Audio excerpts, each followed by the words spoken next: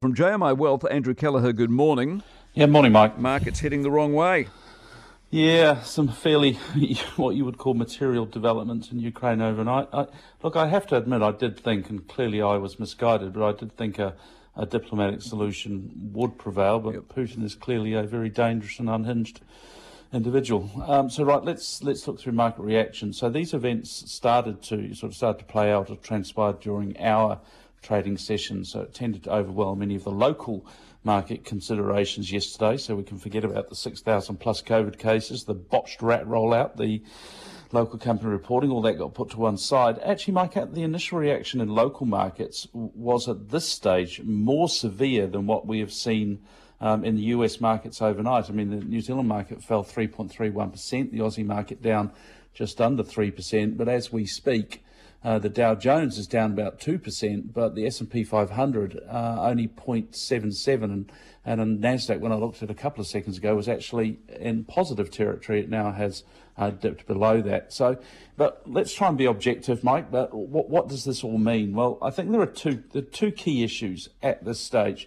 And the first one is just this huge dollop of uncertainty. What happens next? Does this escalate? There's plenty of fear about how this emboldens or how it involves other world leaders and to just go and do what they want, or do we see a sort of a block that forms around Russia, i.e. does China step in? We've already seen them say that they will effectively dilute potentially some of the sanctions by taking natural gas from Russia, so you can just offlay it there. So just a huge dollop of uncertainty. And second, the other key issue is the oil price. Oil currently trading, I think the last time I checked, just under $104 or $103.80 or something.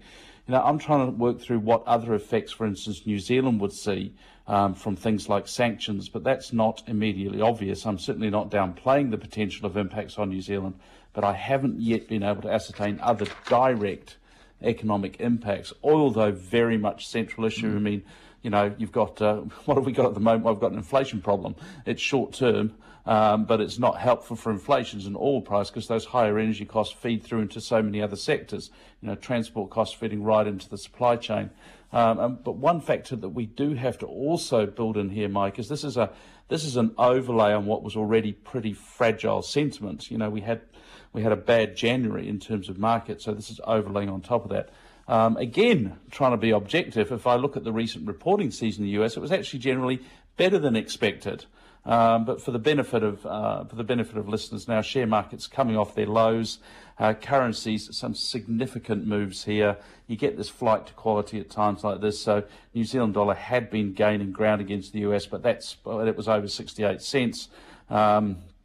Major offset overnight. It's now 0.6654, so it's over 150 points lower than that 68 cents. So it's very much a US dollar story. US interest rates slightly lower, not a major move, but a bit of pressure there, and obviously gold a little bit higher as well. I got to say, I'm with you. I thought they'd stick to the eastern Ukraine area, but clearly wrong. Auckland Airport, what do you expect? Yeah, well, it obviously continues to be a tough operating environment, so now the clearly illogical and onerous border restrictions continue to be in place, and why they can't open the border today, Mike, is beyond belief. But I say it again, every day counts for businesses like this. Full year, they're talking about an underlying loss guidance of 25 to 50 million because of the border restrictions.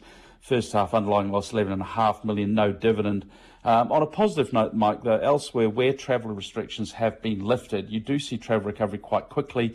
Auckland Airport confident it'll happen here, just not sure when. Righto, give us some numbers, will you? Yeah, well, very quickly, as Air New Zealand was out yesterday as well, Mike, so a big loss there, and do expect a capital raising there at some stage. The Dow Jones, as we look at it, is down 690 points, which is about 2%, 32440. The S&P 500 down 0.7%, so down 30 points, 4194. And the NASDAQ, as I look at it now, down 48 points, 12,989. That's only down about 0.4%. The FTSE 100 overnight, though, it got smacked. Down 3.8%, 286.7211. The Nikkei lost 1.8%, 25970. Shanghai Composite 1.7%, 3429. The ASX 200 lost, as I said, just under 3%. 6990 was the close there. And the NZX 50, the closing level, 11,732, down 3.31%. Currencies 0.6650 against the US, 0.9325 Aussie, 0.5964 euro, 0.4983 pounds, 76.78 Japanese yen. Gold, $1,919.24. And as I said, Brent crude, $103.17. Righto, mate. Have a good weekend. We'll see you next week. jmiwealth.co.nz. And Andrew Callagher.